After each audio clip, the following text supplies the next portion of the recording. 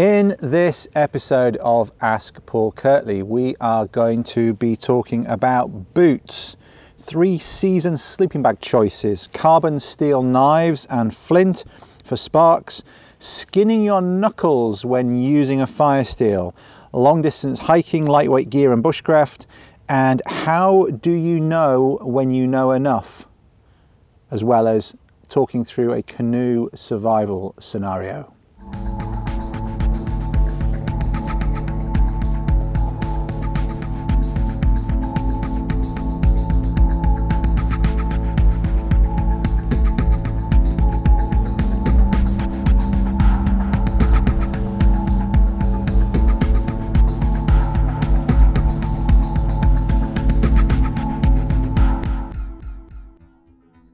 Welcome to episode 38 of Ask Paul Kirtley, the question and answer show where I answer your questions on wilderness bushcraft, survival skills and outdoor life.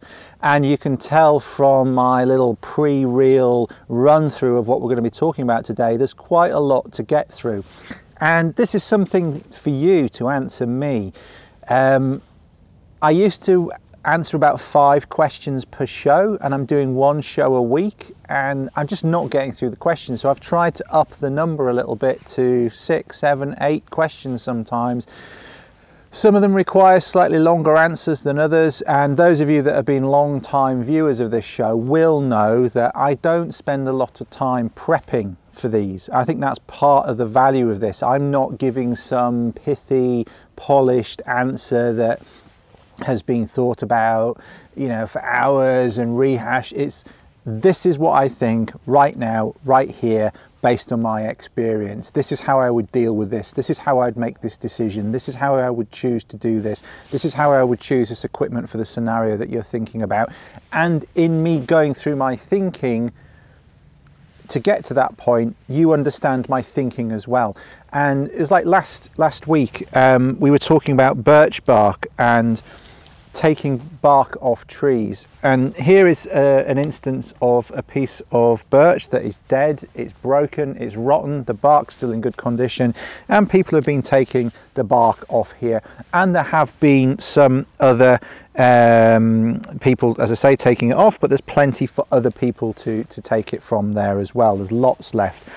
And last week I could have just said, no, don't take bark from standing trees, take it from dead trees. That would have been a very short answer, but you would not have had the insight into my thinking. So as to why I've got to that point and the thinking around it, the same with, what else have we talked about recently? Where to camp in terms of temperature, bedding materials, choice of bow drill materials, all sorts of things. I like to try and explain the thinking and the rationale around, because these things often don't have black and white answers either. So I'm very reluctant to cut down to just giving black and white answers. But the problem is that the shows are, it's a problem for some people, that the shows are a little bit long and I don't get to the point quickly enough. And so my question for you is, I think personally, I answer the questions in the way that I answer them, and that works for most people. It works for the people that are really interested to hear the answers. The viewing numbers on these videos is never going to be hundreds of thousands of people. It's going to be the dedicated people who really want to know the in-depth answers, and they don't just want sort of pat answers. And I really appreciate that, and I appreciate that you give the time over to listening. And so I would be reluctant to do more than 1 a week, even though I'm not getting through the questions, because that's just, I'm asking more of your time. And I want to be respectful of your time as viewers and listeners. But equally, I'm also conscious that it's quite a lot, 45 minutes, an hour. Last week was like 1 hour and 20. It's a lot for you to get through, and I know some people like to go through in several sittings. It works all right on a podcast if you've got an MP3 player that stops and starts off again where you finish. But if you're watching on YouTube, I know that can be a bit difficult to come back to it in the same place. So my question for you is, would you prefer 6 questions answered in an hour, or would you prefer 3 questions answered in 30 minutes, but 2 a week? What would you prefer? It's a bit more work for me to do 2 a week, frankly, but you got to let me know. That's a question. I'll remind you the question at the end. And again, I'm giving you my thinking around why I'm asking you the question, not just the question, because we have an intelligent conversation then, and I think that's one of the good things about this show. The people who follow it, the people who comment on it, the people who send in the questions, it's an intelligent conversation, and that's, even if there's only 4 of us, there are more than 4 people out there watching and listening, but you get the point I'm making. I'd rather have a high quality conversation with a high quality audience than trying to make it more shiny for more people. So that's not what I'm asking. I'm not asking how do I make this more popular. I'm asking, what do you think works for you? Do you think the current format is good, or would we be better off making it slightly shorter but putting them out more often? Let me know. I won't necessarily do either, but I'm trying to work out what works best for everyone. Okay, let me know. I'll remind you at the end. But without further ado, I've gone. This is one for the bloopers at the end. I seem to have gone back to previous episodes' questions. Hold on. Search 38. Here we go. Right, back in the room. Boots. This is a question from Mercia. Apologies for not pronouncing your name. In Romania, Mercia. His question. Or her question, I'm assuming it's a he. Mercia's question is, thank you for sharing your knowledge on bushcraft. I enjoy watching your videos on YouTube. To the point, my question is, you spoke about clothing. How about boots or footwear? What do you prefer wearing in the bush, and how do your choices change with the weather? Greetings from Romania. Well, most of the time I wear these boots that I'm wearing today, which are the lower military boots with the Gore-Tex lining. These are my go-to work boots, as if you like. I wear them a fair amount for hiking around in the woods. I wear them when I'm working. It's often damp and muddy in the woods in the UK, and even through the summer I'm often wearing these boots. Now I think the next time I replace these is the 3rd set of lowers I've had in the last 15 years. The next time I replace these, I think I'm going to go to an unlined version, so one without a Gore-Tex lining, because in the last 2 pairs I've had, it's been the Gore-Tex lining that has worn out before the rest of the boots. The rest of the boots could have gone on for longer. And also this summer, even though it's been a bit wet at times, it's been quite warm and dry, and my feet have been really quite sweaty at times. And I could take an extra set of boots when I'm working and I can change into them. But, I'm a big believer in doing close to home what you do further afield, and when you go on trips you can't take a whole wardrobe of different choices with you. You have to choose things and make them work under different circumstances, and if they don't work under different circumstances, then maybe you need to choose something else.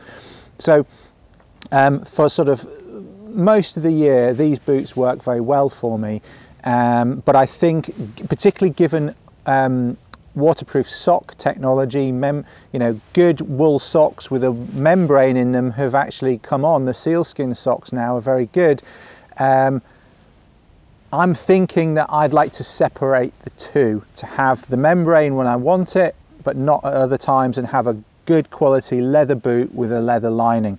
And yes, that's not the lightest option. I know the lightweight freaks are going to go, oh, you should be wearing something lighter than that. And yes, from a hiking perspective, I'd agree with you. And if I'm doing some mountain hikes, I'll probably wear a lighter weight fabric boot. I have lighter weight fabric boots with really grippy Vibram soles that are grippier than these, that I would wear. Like on the Scottish 4000s, I wore some Garmont Tower GTX boots, which I liked a lot, apart from the fact they were just a little bit too small for me and caused me some problems with pinching on my toes. But in terms of the weight, really liked them. In terms of the grip, really liked them. And that's the type of boot that I favour now for that sort of spring, summer, autumn, backpacking, hiking in the mountains, backpacking trails. That's the sort of thing that I would like to wear. I also like my approach shoes, my Haglofs approach shoes that I've been wearing a lot in the last couple of years.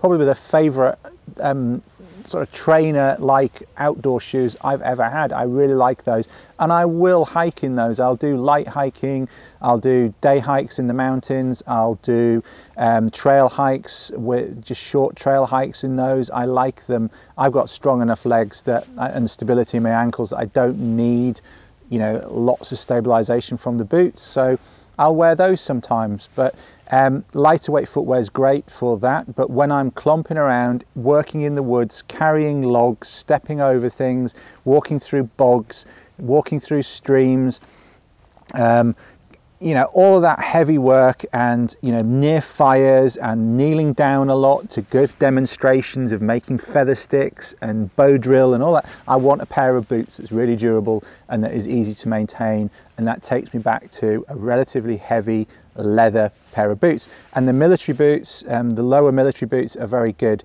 but as I say, the Gore-Tex lining, for me now, I'd like to separate it out.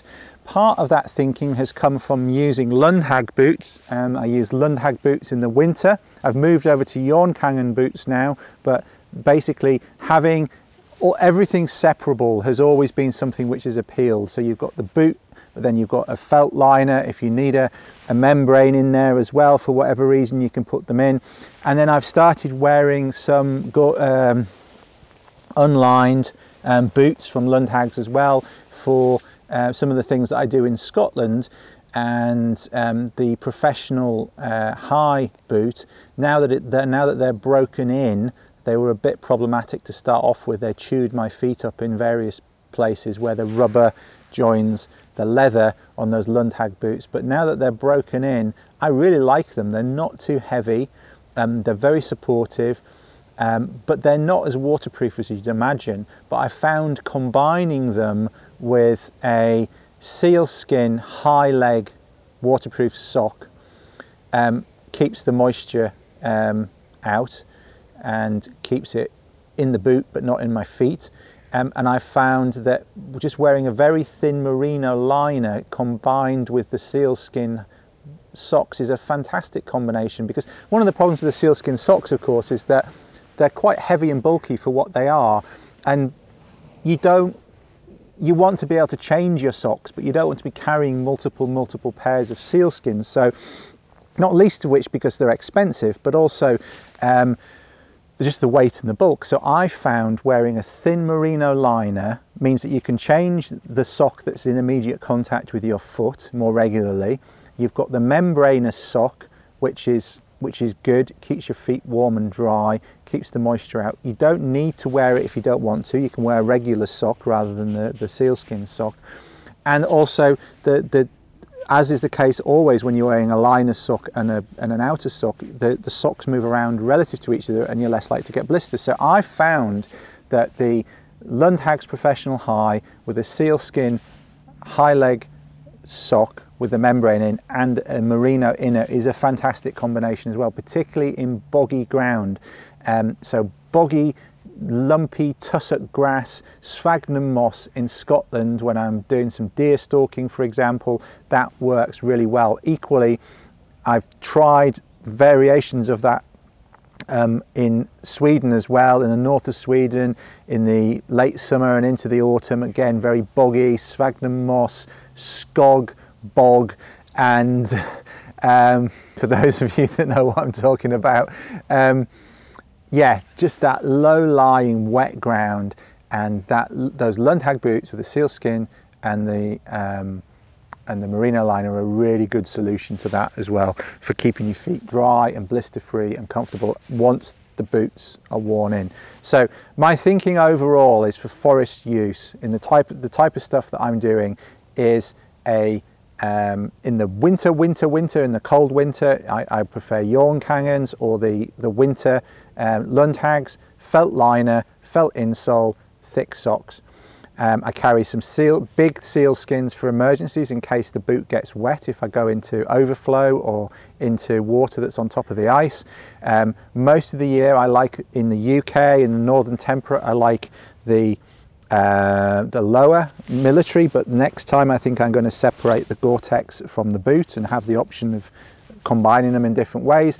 And for really boggy temperate zone, but still a relatively lightweight boot, I'm really liking the Lundhag Professional High with the sealskin sock and the merino liner. So that's where I'm at the moment with my thinking for boots in general. For the forest, then for mountain hiking, I like a lightweight fabric boot with a very grippy sole, or even just an approach shoe with a very grippy sole. Those are my preferences at the moment. So hopefully that helps. And again, explaining my thinking, not just the answers. Okay, 3-season sleeping bag choice. This is from Piers Hall, and he asks, he says, thank you so much for doing the Ask Paul Kirtley shows.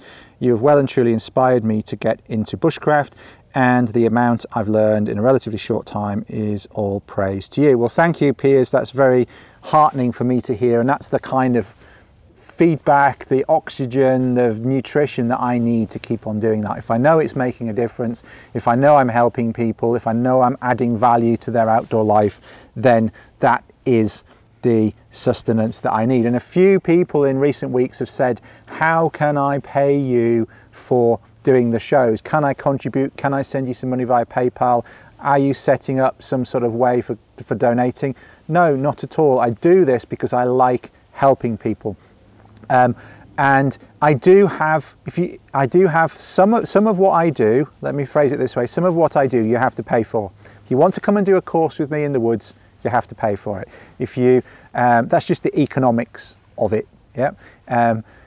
If you want to do a trip with me, a wilderness trip, you're going to have to pay for that. You know, that costs us a lot to run, you know, in terms of hiring canoes or float planes or whatever it is. If you want to do a wilderness trip with me, there is a cost involved, and I need to pay for insurance. It's going to cost.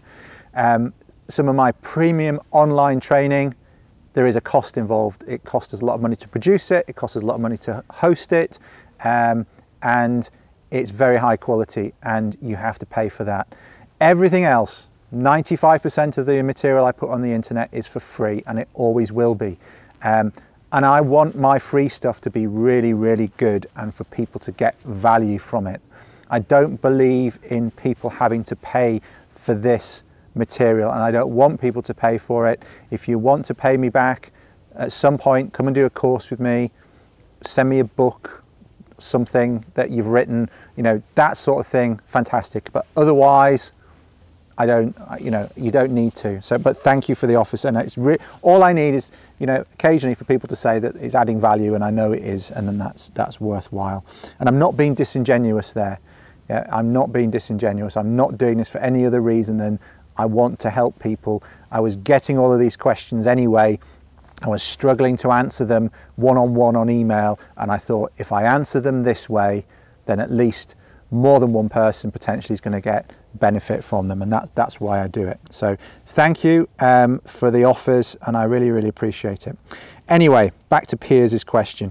Okay, the question I have is about sleeping bags. Yes, I know you hate questions and can see you rolling your eyes as you read this, but I'm really confused with a huge choice available, and the price range is massive.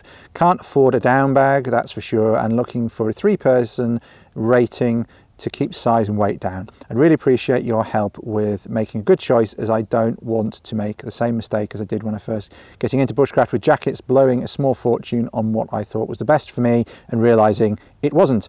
I'm sorry it's a quick question, but I would really appreciate your guidance. Keep up the excellent work and inspiring more people like me. All the best, Piers. Okay, Piers, I don't know where you are, Piers. Can't tell from your email address. I guess it's a .com email address. I could probably look the IP up that you sent it from, but not here, I can't. I'm going to assume that you're in the UK, Piers, so apologies if you're not. 3-season bag, not down. So it's going to be a 3-season synthetic bag. You've got a couple of choices, just off the top of my head. Snugpak makes some very good synthetic bags, and you've got 2 broad choices with their bags, ones that are made in the UK and ones that are not made in the UK. The ones that are not made in the UK are cheaper. I don't think they're quite as good quality as the ones that are made in the UK in my experience, but they are considerably cheaper, and you can have a look at those. So you've got 2 price brackets there. One of them, one of the cheaper ones, which I think is actually quite good, that I've used. It is a 3-season bag, but it's pushing it a little bit on the colder autumn and spring days, is the Travel Pack 3. It is meant to be a sort of backpacking gap year bag. It's got a sewn in mosquito net. I did a little review of it probably 2 years ago now, it might even be 3 years ago, on my blog, and you can find the article. I'll link it in the show notes. That is something to look at. That's really quite inexpensive. Some of the other Snugpak bags, particularly the ones that are aimed at the military, the synthetic bags are good and highly recommended. And then you could also just walk into Cotswolds, maybe even Blacks, and find some of the Vango bags, synthetic bags, which I have bought when I've done private functions or private courses for groups, and they've asked me to source kit for them as well. I did some not exactly team building, I did some leadership development courses for some chief executives a while ago, and chief executives being chief executives wanted the kit sourced for them as well. We bought these Vango bags for them, these Vango sleeping bags. They came from Cotswolds and Cotswold Outdoors, and they were very good. They were bright red, which is a bit, garish against the green of the bivvy bags, which we supplied them with as well. But they worked. People stayed warm in them. The execs took the bags home with them, and they liked them, and that was part of the deal. And they worked very well. So, people who were quite discerning and weren't used to camping were quite happy camping out in them. They stayed warm, and they took them back with them for their use or for their kids' use. So those Vango bags were good as well. So I'd say have a look at the Snugpak or the Vango bags, synthetic bags, relatively inexpensive.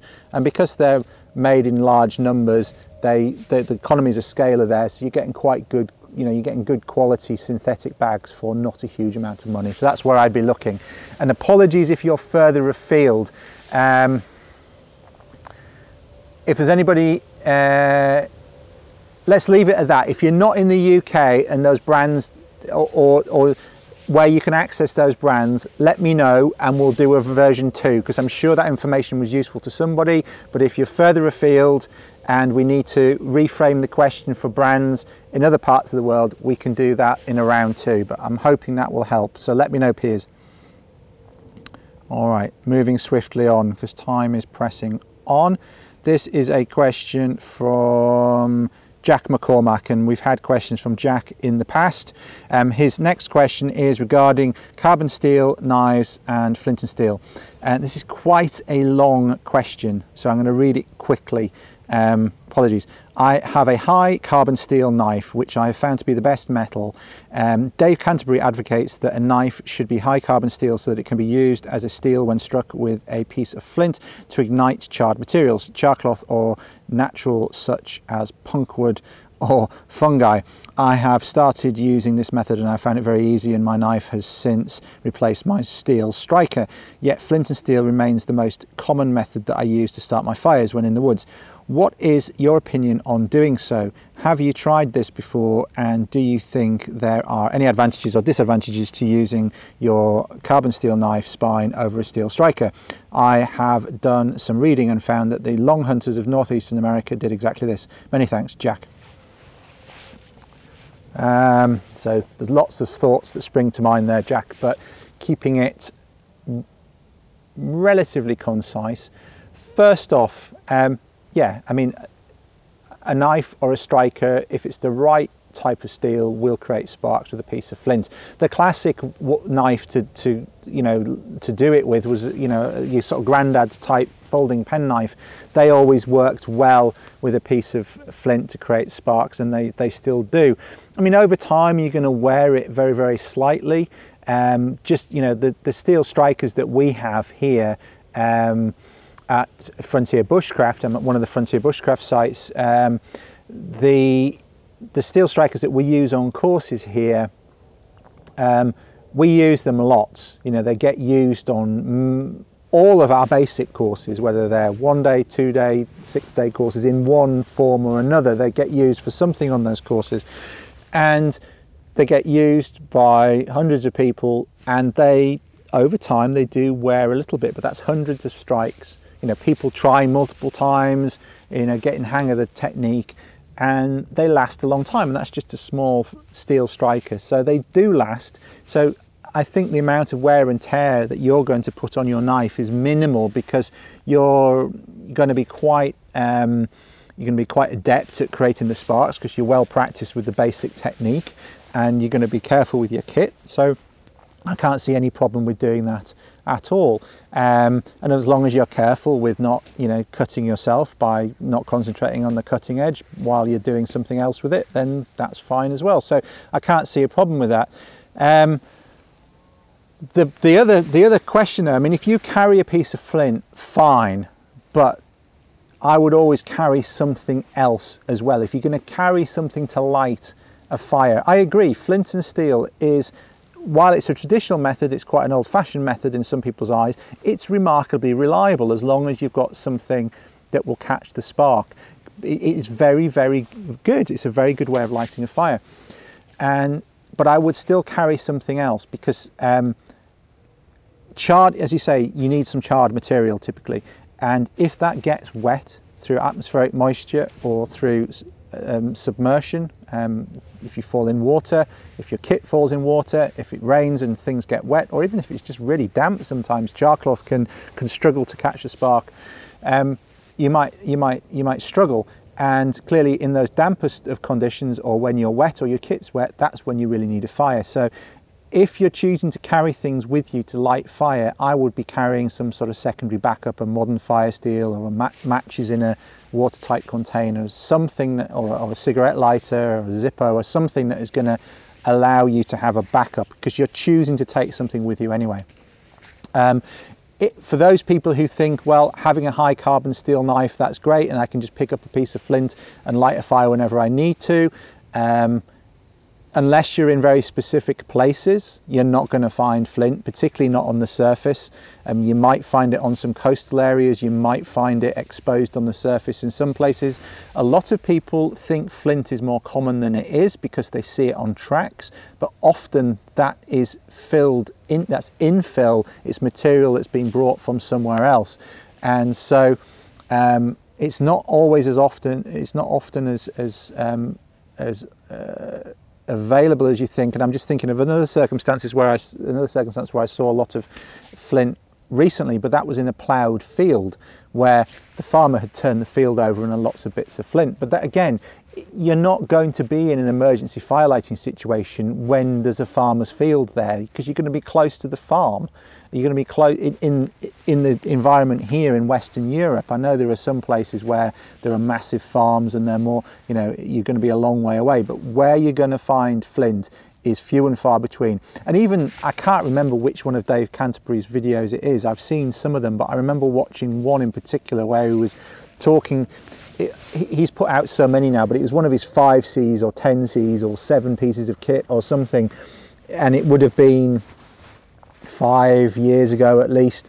There was one where I remember particularly him talking about the value of carrying a cutting tool and cordage and a few other bits and pieces. And I remember him saying in that particularly, it's completely unrealistic to think that you are going to find a good quality piece of flint on the surface and be able to nap it into a knife, so carry a knife. And I completely agree with that. It makes complete sense to me. So don't rely on being able to find a piece of flint. Even if you're carrying a carbon steel knife that is able to create sparks on a piece of flint, yeah, sure, that's a bonus if you do find it, but you're probably going to have to, if you're going to use that method of firelighting, you're going to carry a piece of flint with you along with your carbon steel striker or your carbon steel knife, and in which case you're choosing to take equipment with you. I would choose to take something else as well as a backup, because while it's very, very reliable to get the sparks, you're dependent upon being able to drop that spark onto something, and those somethings are normally quite sensitive to moisture, and therefore I would have something else. Like I'm sat on this birch log here. You're not going to light this birch bark with a flint and steel, but you will light it with a modern firesteel. You will light it with a cigarette lighter, as long as that's not too wet. That water in cigarette lighters can be problematic, and you'll also light it with a match. So as long as you kept your matches dry in a watertight container. And I'm not saying you can't do that with char cloth, it's just that it's good to have a backup. So while we're talking about those decisions, so yeah, I can't see a problem in what you're doing, but again, that, you know, carry things in threes. Have 3 methods of firelighting on you. If you're going to choose to carry something, have 3 methods, and that can be flint and steel or knife, your steel being the knife, modern fire flash and your knife, and a piece of string for making a bow drill. That would be 3.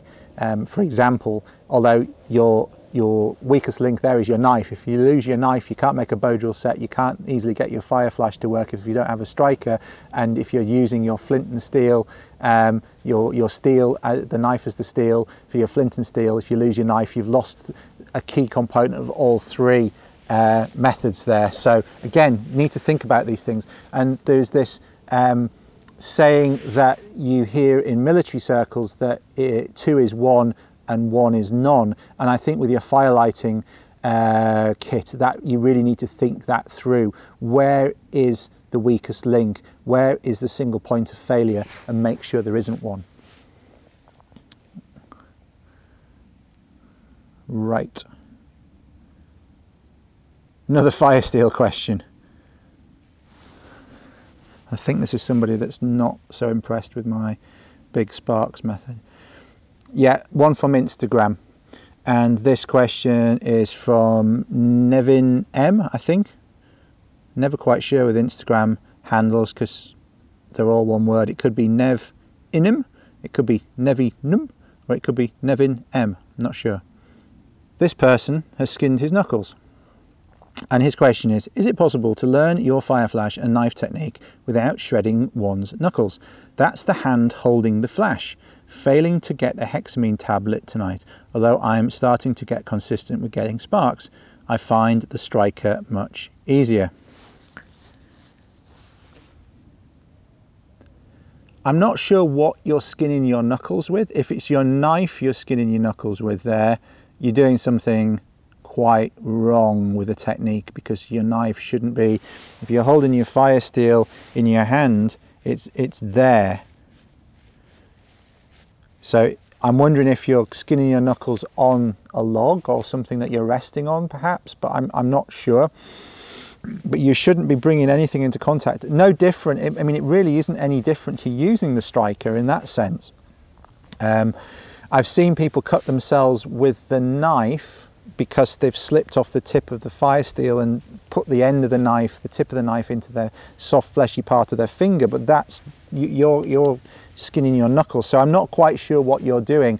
I'm wondering if you're moving your hand too much or pushing with your hand too much inadvertently. That could be, if you're pushing down, maybe you're pushing your knuckles into a log or something that you're resting on. So you don't need to do that. You almost just need to float your hand and squeeze with your thumbs.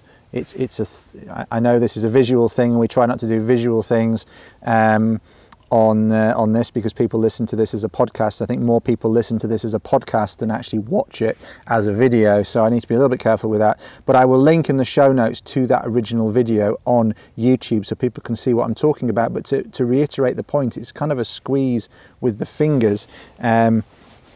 If you take the fire steel, you're holding it in your hand and you're squeezing the knife down, and I'm not resting it on anything here. It does help if you rest it over the tinder that you're trying to drop the spark into, or the very fine kindling that you're trying to drop the spark into, but you don't need to push a lot with that hand. You shouldn't be skinning your knuckles. The biggest risk is slipping and sticking the tip of the knife in your finger here. So maybe just have a watch where the movement is in my hand. Go back and watch the video and watch where the movement is, and it isn't really in that hand.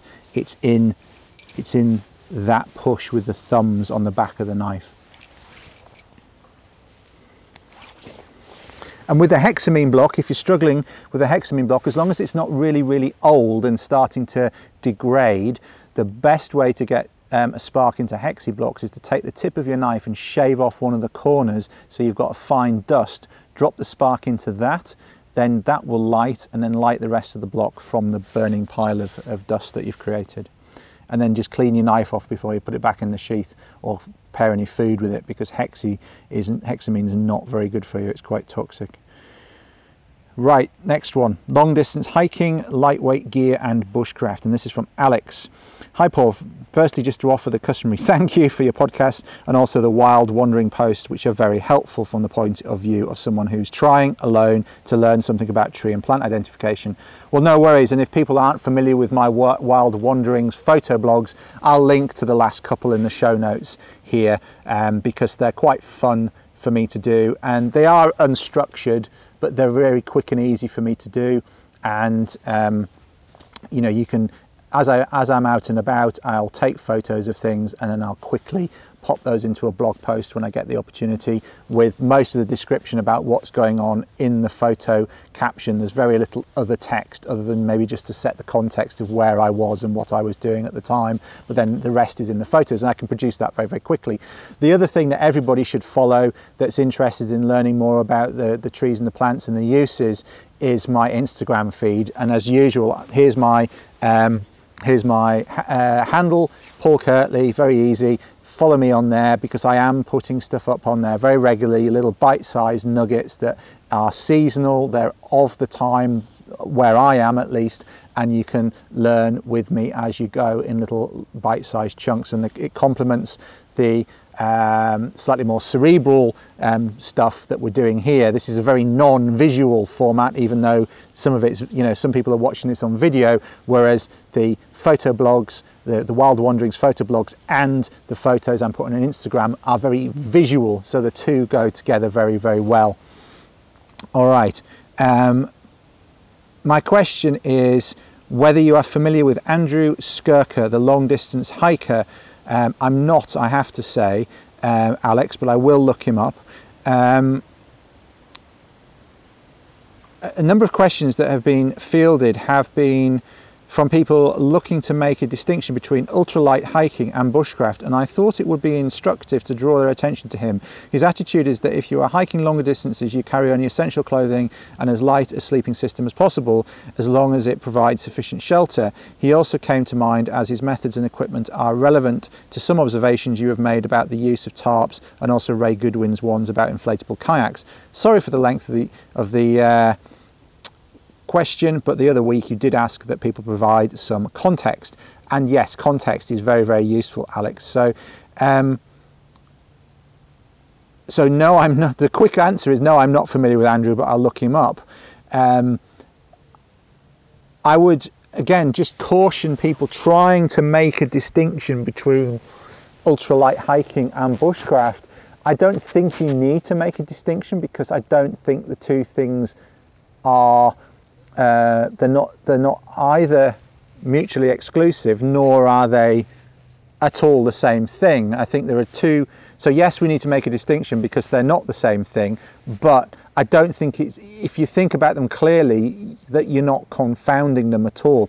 If you think about bushcraft at the core of it as being a knowledge of nature and a study of nature, an understanding of the plants, the trees, the animals, the natural signs in terms of natural navigation, where to find water, what materials are useful for firelighting, what can you make cordage from, where's a good place to put shelter, the lay of the land, all of those sorts of things. That is bushcraft. And yes, you can have some equipment, particularly a knife, that makes some of the bushcraft skills more easily accessible and more readily applicable, an axe in certain circumstances as well. But then all the other stuff that goes around that, how you are camping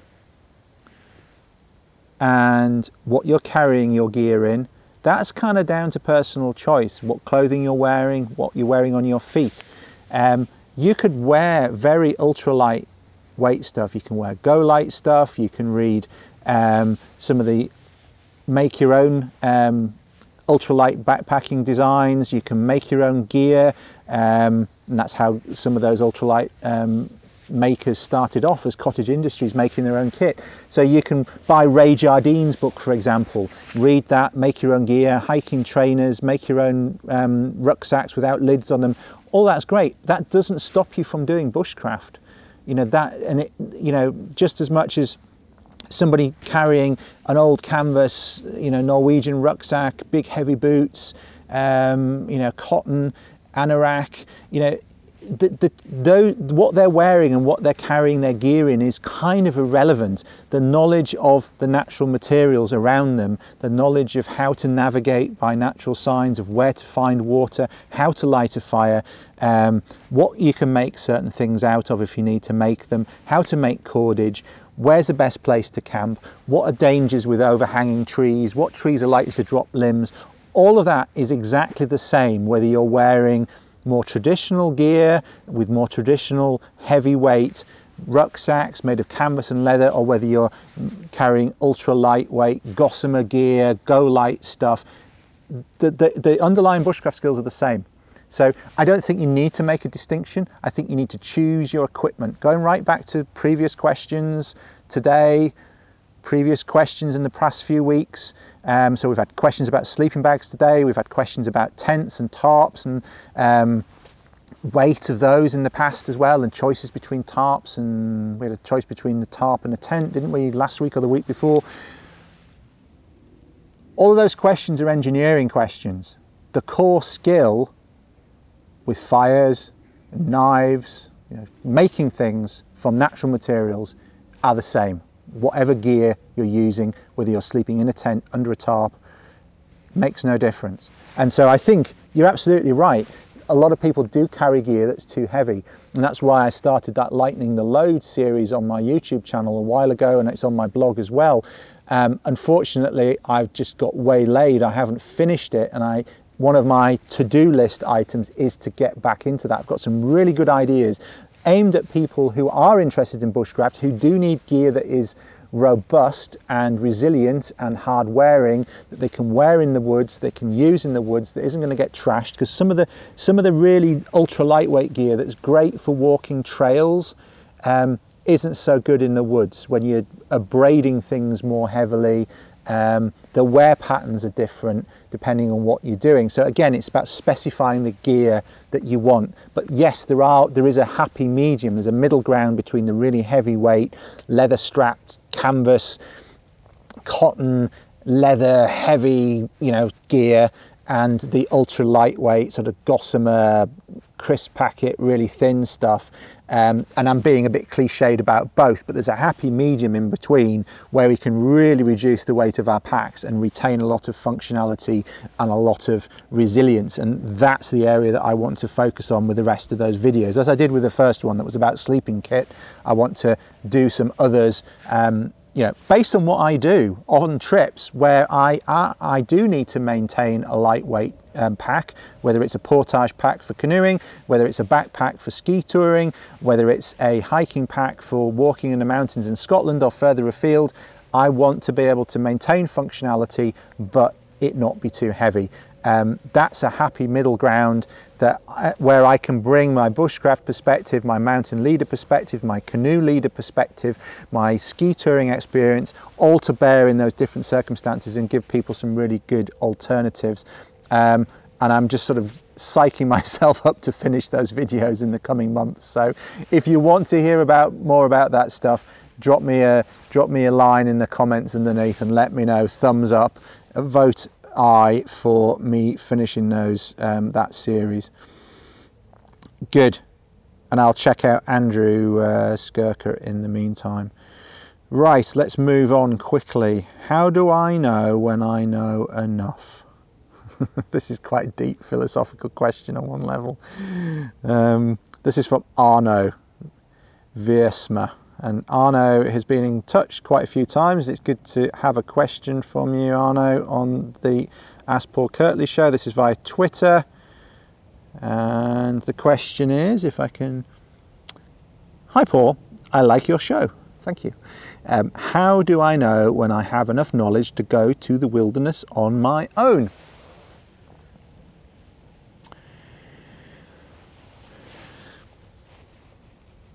Well, on one level, you could just kind of laugh that question off if you were sort of arrogant and superficial, which I'm not. And as I say, it is quite a deep philosophical question: is how do we know when we know enough? Because particularly if we're practicing skills in a relatively benign environment and then we're going somewhere more testing, how do we know that we've trained hard enough? How do we know that we know the right range of skills? How do we know that we've practiced them well enough to apply them properly, efficiently and effectively in a real world situation? It's a very good question, and it's a hard one to answer. But what I would say is, again, it's about specification to start off with. There isn't such a thing as we use this term wilderness very broadly and somewhat sloppily sometimes. And I'm not saying you're being sloppy, but we as a whole, we use the word wilderness for everything from tundra to taiga forest, boreal forest, to the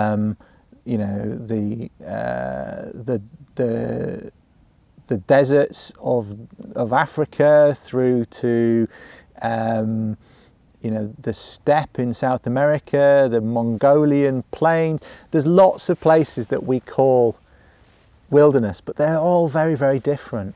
And so I think you have to define a little bit more carefully. And I'm sure in your own mind, you've got a place that you want to go, whether it's in Scandinavia or North America or Africa or Asia, or in the mountains or in the forests or in the deserts or in the plains, or it could be lakes, it could be seashores, it could be remote coastlines, but you've got somewhere you've got in mind as a wilderness that you want to visit and you want to explore and you want to be comfortable in and you want to be capable in.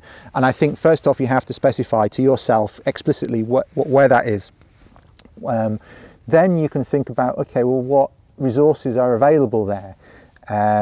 What tree species are common and widespread that I need to know, that are useful to me, and make sure that you have the skills to use them, whether it's for firelighting or other things that you may need to do there. How do I find my way there? What natural navigation aids are there? Are there any issues with using compasses in those places in terms of magnetic variation, and all of these things that are going to make you be able to navigate properly or prevent you from navigating properly. Make sure you understand those things so that you can find your way there and back safely. What are the hazards? Are there any animal hazards? Are there snakes? Are there poisonous plants? Are there plants with contact poisons? So learn about the environment, and there's most places in the world there are fantastic guidebooks that you can get hold of, and you can start to learn about some of those things, even if it's just general, like East African plants or East African trees. You can learn quite a lot just from learning from reading those things. And there are basic skills which will serve you well wherever you go. Being able to light small stick fires, being able to light things with a firesteel, being able to make feather sticks, being able to understand the motion of the sun and the moon and be able to navigate via them. All those things are widely applicable. Friction firelighting by bow drill is a very widely applicable technique. So all of these things you can apply wherever you're going, but then you need to look at the specifics of the environment. Is it a particularly cold environment? Do you need specific knowledge about looking after yourself in the cold? Build up a picture of what you need. It might just be seasonal. You might need certain skills in the summer, different skills in the winter, and then work on them. Do you need particular craft in terms of in terms of personal skill sets, in terms of movement? Do you need to be able to paddle a canoe on rapids? Do you need to be able to ski? Do you need to be able to ski and pull a pulk? Do you need to be able to snowshoe? So learn those skills, you can break it down so that you can do those things nearer to home, or you can go on a lesser trip, like go out on a day trip by ski, go out on an overnight trip to a hut by ski, go out for a weekend trip by ski, and then go on your week-long hut-to-hut tour that you want to do in the wilderness. You can build up that way, the same as anything. So don't just, if you're not used to hiking at all, if you've never done any day hikes, don't be thinking about doing a 2-week hike into a really remote wilderness.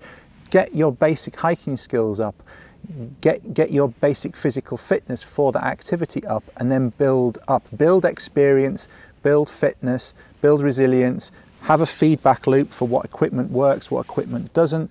That is how you get good. So yes, if you ask, how can I prepare myself for wilderness in isolation? Here's this amorphous idea of wilderness. The gap seems very big.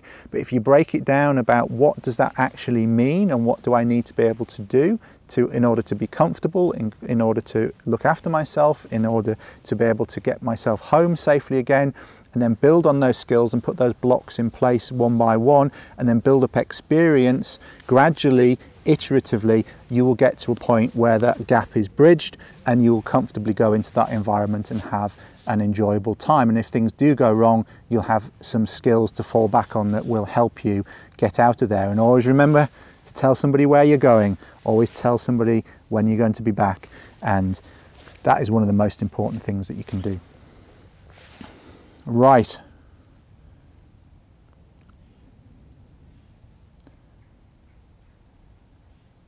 Canoe survival situation. This is from Andrew Casey, and it's from Instagram, and his question says, "Hi Paul, and to all the Ask Paul Kirtley viewers, I hope you are all well. Episode 26 got me thinking in regards to survival shows on TV. Survival shows are for entertainment and not education, as you clearly answered in episode 26. So I wanted to give you a scenario which could happen and ask you to talk us through how you would deal with that situation. So the scenario is you are out for a paddle with a friend and you each have your own canoe, but midday somehow you get separated, and whilst running some rapids you become separate from your canoe." So I'm separated from my friend and then I'm separated from my boat, is the way that I'm reading that, Andrew. And your equipment, so all the equipment's left in the boat. You're having a very bad day, Paul. Okay, you reach the bank with everything you would have in your pockets that you would normally have on a trip like this. For context, let's say this is on the French River in Canada in late August. How would you deal with this situation, and what would your priorities be? I'm not a survivalist, nor do I wish to turn Ask Paul Kirtley into a survival show. I thought it would be interesting to hear about your response would be as a leading outdoor skills instructor, and maybe educate people instead of giving sensationalist entertainment. Apologies for the long question. All the best. Right, so basically I'm on a river in Canada with a friend. We're both paddling solo. We get separated, and then in paddling a rapid, I come out of my boat. I'm separated from my boat and my gear. I end up on the bank of the river with just what I'm wearing and what I have in my pockets and my buoyancy aid. So, and this was not intentional. Going back to my last comment on Arno's question, tell somebody where you're going. Yep. Tell somebody where you're going and when they should expect you back, how long a margin they should give you before they do something about it, and what to do when they need to do something about it. That is probably one of the best pieces of survival information anybody can give anyone in this day and age. Knowing where you are is really, really important in terms of people being able to find you. Also, from your perspective, knowing that somebody's looking for you is psychologically very reassuring. It also gives you a time frame in which to work. If you know that you're expected back tomorrow, but you're not going to get back tomorrow, and they're going to wait 24 hours before raising the alarm. You know you've got 48 hours before somebody starts looking for you on the route that you gave them. So as long as you have stayed on that route and are on that route, they should find you within maybe 3 days, potentially 3 or 4 days. So that is, you know, that 72-hour scenario that we're talking about often. There you have it. So telling somebody where you were going. Now, of course, there is an argument for sometimes doing solo trips and not telling people where you're going, because it takes you to that next level. And I would say for experienced people, that is something maybe to consider. But for most people, I would say telling somebody where you're going is a very sensible thing.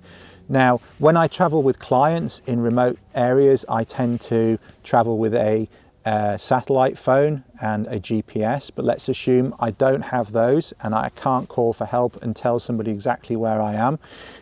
Which means I have to wait for somebody to come looking for me. I would always tell somebody where I'm going, and therefore I will assume that somebody's going to come for me. And I often actually tell it's my mother is my backup, that I tell that I'm off somewhere and that I will get in touch with her when I get back. And if she doesn't hear from me, then to alert these people, and she has numbers to call. So I will be pretty sure that somebody would be looking, because I'm pretty sure that my mum would make sure, even if it wasn't somebody local that was raising the alarm. So I would then be wanting to sit tight. But let me just say this. I have been in a very similar situation in the UK. My friend Ben and I were paddling a river, and we went round a corner. We both took different routes down a rapid. I came out of my boat and went down the rapid and out the bottom of the rapid with the boat. I was following the boat. It was in the water upside down ahead of me. I was trying to get hold of it. Ben came out on the other side of the rapids and quickly made it to shore. And I think with his boat either hit shore slightly further down, or he managed to pull it in with him or get to the shore and pull the rope. I was trying to do that. I was trying to get my swim line, then swim to the shore, but I couldn't quite get it. And in the end, I made a dash for the bank and ended up on the bank quite quickly, but my boat went off down the river. My boat disappeared floating off down this little river, not to be seen again for some time. So I was wet. It was, I can't remember if it was December or January, but it was around about that sort of time of year, because we've done that river multiple times, often at that time of year. It was cold. I was cold. I didn't have a dry suit on. This was quite a few years ago, before I had as much canoeing equipment as I have, and experience, I have to say, as I've got now. I was cold, although I had buffalo gear on, I had thermals on, I was okay. I'm fairly warm as a person, and I wasn't in the water for very long. So I got out the water, I went back up towards to see where Ben was. He was okay. He got back in his boat, paddled down the river in search of my boat. I jogged along the side of the river. It wasn't dense forest like it would be maybe in a wilderness. It was farmer's field, so I got over the fence. There was a public footpath there. I jogged along. So if we needed help, we could have found help, but we wanted to find my boat. My boat maybe went about a kilometre down the river, and it was wedged under a willow tree on the far side of the river. Ben managed to get to it, break it loose. I'd thrown a rope across to him. He got that on my boat, and we swung my boat over to my side of the river, got the boat turned over, got back in the boat. But that was a situation where two solo paddlers got separated. I ended up in the river on the bank, my boat had gone. Now, I would do exactly the same in the wilderness, in the sense that I would try and locate my boat first. I wouldn't just sit down and go, right, I'm waiting for somebody. Like, my boat might be around the next corner, it might be pinned somewhere that I could get to. It may not be. If it was across the other side of a river and I wasn't happy to swim to it, I wouldn't take that risk. And if I couldn't see my friend in a boat that could maybe get to my boat, I would have to leave it. There's no point risking your life to get to something if you can't get to it. So there's a question there about whether or not you might be able to walk down the bank, find the boat and get to it and retrieve your kit, get changed and get on your way. Assuming that's not the case, then we have to wait either for my friend to find me. I'm assuming my friend wouldn't just continue the journey, finish and go, oh, where's Paul? You know, he would stop, or he or she would stop and think, well, Paul's not with me, where is he? But let's just, that aside, what would I do? Well, I would want to get, I would be wet, end of August, in that part of the world. Wouldn't be too cold during the day potentially, although it could be a bit cold. It could be in the mid to low teens if it was raining, and it might be cold at night. So I would want to get a fire going. I would get a relatively large fire going, because even in the rain that would keep me dry. I probably wouldn't have time to build much of a shelter. The first thing I would do is get a fire going. I always have a firesteel in my pocket, and I have at least a pocket knife that will work with a firesteel. And I often carry and in that environment, I would carry, in Canada in the wilderness, I have a waterproof flask of matches in my buoyancy aid, as well as a few other bits and pieces. Not a lot, because if you have too much in the pockets, if you need to get back in your boat, it gets in the way. But I have a few things in the buoyancy aid, and I have a sharpening stone, a cuts kit, a pocket knife and a firesteel, as well as spare contact lenses, at least in my trouser pockets. I'll have a belt knife on in Canada, and assuming that's still on, I'd have a belt knife and a Laplander. If we're doing whitewater, I would have a rescue kit in a waterproof bum bag on my back as well, on the back of my lower back, and that would just have pulleys and tape in it. And I often put a waterproof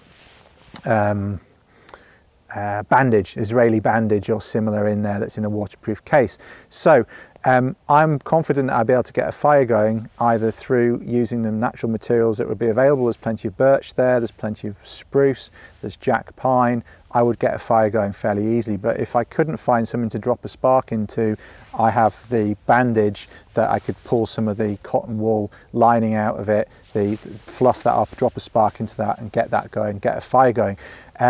I would have some green material nearby.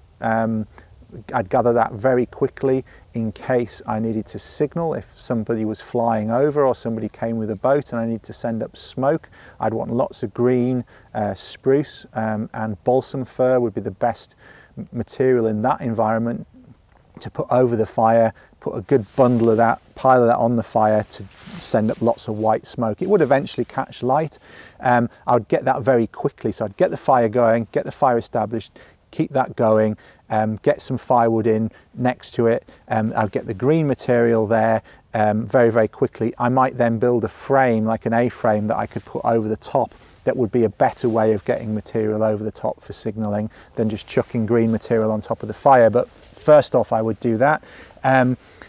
With a fire going and established and plenty of material to keep it going and green material to signal, I would think again about then, would I need a shelter? I might do, I might not. I wouldn't have a huge amount of time to build a shelter, but I would have a Laplander with me. I would have normally some sort of cordage. One of the other things I tend to keep in a bit in my buoyancy aid and a bit in a pocket is some paracord. But even assuming I didn't have any paracord, I'd have tape in the rescue kit that I could use for lashing a cross beam across, and then make a lean-to type shelter would probably be the best shelter for that environment, because there's plenty of spruce and pine, lots of long straight pieces that I could quickly make a shelter with, so I just need to lash a cross piece across. There are ways of doing that without cordage, but of course we could collect roots as well, and that shallow root systems off spruce or pine are easy to collect, and you wouldn't need to do any processing. You just need a long enough length, lash it onto a tree. Other things you could do is use forks to hold a cross beam in place. Once you've got the cross beam in place, put some rafters on the back, put some more spruce on the back, lots of spruce thatching on the back, spruce bed on the inside, fire in front. That's me protected from the environment. I'm able to signal, so that's my location sorted out. I know that somebody's looking for me. I would then think about maybe getting some water, and that would be potentially an issue, as I wouldn't have any means of boiling water on me. So one of the good things to potentially carry with you in your buoyancy aid is some water purification tablets, but that's not going to be any good to you unless you've got a means of storing water. But what I would be able to store water in maybe is the waterproof bum bag, but that does have a drainage hole. Does it have a drainage hole in it, that one? Some of them have drainage holes in them, some of them don't. But if it had a drainage hole in it, I'd just have to bung it with something the best I could, get some water in there, get some water purification tablets in there and let them do their job. Iodine would be the best thing to carry, although giardia, it should kill giardia most of the time as long as it's not particularly resistant, and that's what I would use in that circumstances. So portable aqua, a little pot of that in the buoyancy aid. And the other thing that you could carry, that I don't, I have to say, but some people do, is a reasonably robust plastic bag. Then they can put water in there and water purification tablets. That can be a good option, but I think I could use the bum bag for that. Failing that, I would have to go back to some sort of rock boiling methodology, which might be quite difficult in that sort of scenario. There are some rock kettles often that you can find down by the water, where the water has created, through the turbulence of the water, it's scoured away water and scoured away rock and left little rock pools. And if you could heat some rocks in your fire, pop them into one of those rock kettles, which is a method that native peoples use sometimes for boiling, you could bring the water up to boiling point that way, and therefore you'd know that you had killed off any pathogenic organisms in there. It might not taste great, but you'd be less likely to give yourself a bad case of giardia in that scenario, in that environment. And then I would just make sure I wasn't getting too much sun. If it was sunny, again, the shelter would be useful for that. I'd make sure I keep my ears out for a plane, so I wouldn't want to be sitting too close to lots of rapids and moving water, because I wouldn't be able to hear people searching for me. I wouldn't be able to hear boat engines or plane engines. So again, in terms of where I would have sited my shelter in the first place, it wouldn't have been right next to the river. Not a very good place to put a shelter anyway, in case the water level rises, which they can do on those remote rivers quite quickly sometimes. So up away from the river, less cold at night as well, less damp at night, fire going there where I'd easily be seen at night and during the day, green material, lean-to shelter, try and get some water sorted, and then I would just wait really and try and keep myself occupied, try and keep myself positive. And I wouldn't worry too much about food, although late August into September in that environment there may be some berries around. The blueberries probably would have finished by then. They tend to be earlier in the summer. There might be some berries around. I'm pretty good with the berries in that part of the world now, having been there for quite a few times in the last few years. There might be bunch berries around, which are not particularly tasty, but you can eat them. They're in the cornus genus, they're in the dogwood family. You could possibly find things like Saskatoon berries, maybe some what they call high bush cranberries in Canada, but Viburnum opulus, which we would call Gelder rose. They're pretty unpleasant tasting, but you can eat them. And rosacea stuff, you might find some wild gooseberries, which I've found at times in that part of the world. Yeah, any berries at that time of year that I would recognise, I'd happily eat. There's quite a lot you can eat. Avoid the poison ivy, and just hold fast until somebody came to find me. And as well, in some places you will see, we're talking about the French River, and parts of it are, well travelled by fishing boats, and pleasure boats. Other people out for the weekend in their boat to do some fishing, or they have a cabin further up the river. It's on multiple different levels, so it depends where, you were particularly talking about the French River, it depends where you are. Some places you might be able to walk to a cabin or a cottage. Other places you might be quite a long way away from being able to get to help without any trails. But if we're talking more generically, where we go on the blood vein, for example, you're unlikely to see very many people there at all. You might get another group of paddlers coming through, you might get the occasional float plane fly over, you very occasionally see some fishing boats in some places not far away from. There's a couple of cottages on that river, a couple of cabins, but not many, given that it's a 2-week trip. There's about 1 or 2 spots where you might see somebody, so it's unlikely you get anybody going past, but you might get a float plane going over, so you'd want to be ready to signal as soon as you could, which is why you'd want a good pile of green material and possibly a frame that you fill with that you can just eat, a tripod that you could easily lift over the fire. And you also want lots of small stuff that's going to burn quickly, that's going to put a lot of heat underneath that. And then I would wait, keep myself warm, minimize energy expenditure, and keep the water going in, keep myself well hydrated, and keep myself busy doing that. And as I say, I would be expecting somebody to be, in the scenario that you talked about, somebody to be coming to look for me within about 72 hours, definitely. On some longer trips, if that happened to you early on in the trip and they weren't expecting you back for 2 weeks, you might be starting to get very hungry towards the end. You'd have to focus a bit more on finding food in the meantime, but that's the other variable there. But as I say, there is some food there. You've got some fungi, you've got lichens and things like rock tripe you can start boiling up, but you'd have to have some means of boiling it. Again, that would be back to those rock kettle situations. So that's in a nutshell my thinking there, without being in a specific place and having to actually do it, but that would be the way that I would approach it.